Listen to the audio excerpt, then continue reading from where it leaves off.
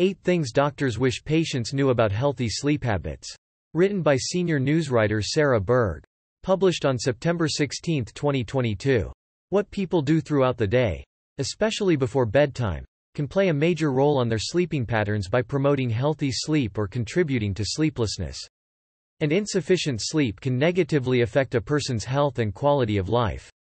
It can cause moodiness, complications with memory and problems focusing.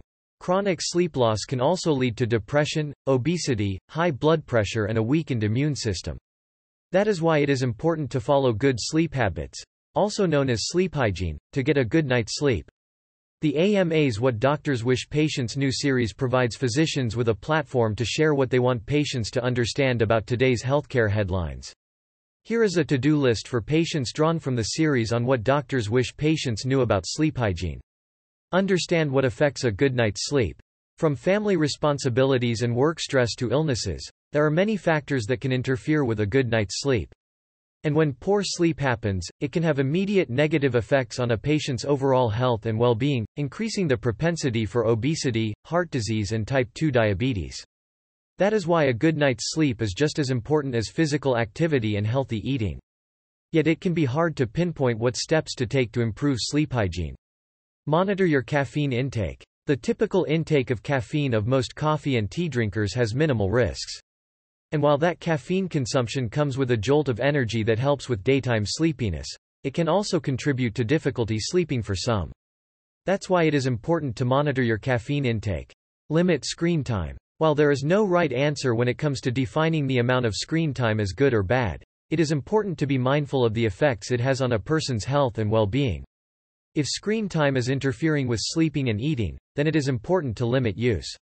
It is also important to limit use of smartphones, computers, tablets and televisions before bed because the blue light can confuse your internal clock, telling the brain it is time to be awake. Eat a healthy diet, but not too late. Diet and nutrition play a key role in quality of sleep, while certain foods and drinks can make it easier or harder to get the sleep that you need. At the same time, getting enough sleep is associated with maintaining a healthy weight.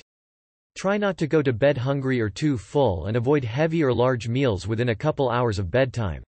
Eating too close to bedtime can cause discomfort that keeps you awake. Avoid unhealthy alcohol use. Disrupted routines combined with the uncertainty of the pandemic have led many people to feel isolated at home while experiencing greater stress.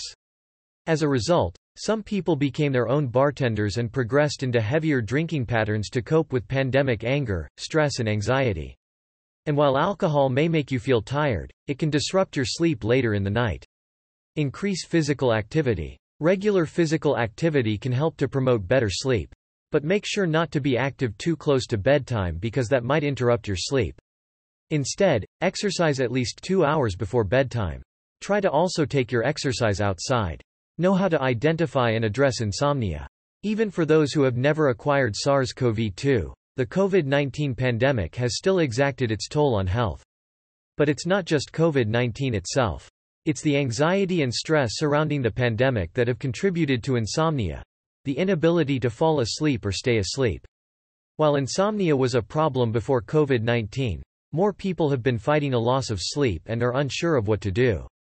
Seek sleep apnea treatment. For patients who don't feel rested after an entire night of sleep, there may be something else going on that is interrupting sleep. After 7 to 8 hours of sleep, a person should feel rested, vital and ready to go. Additionally, if your bed partner is saying that you repeatedly stop breathing during sleep, it is important to know if you have sleep apnea.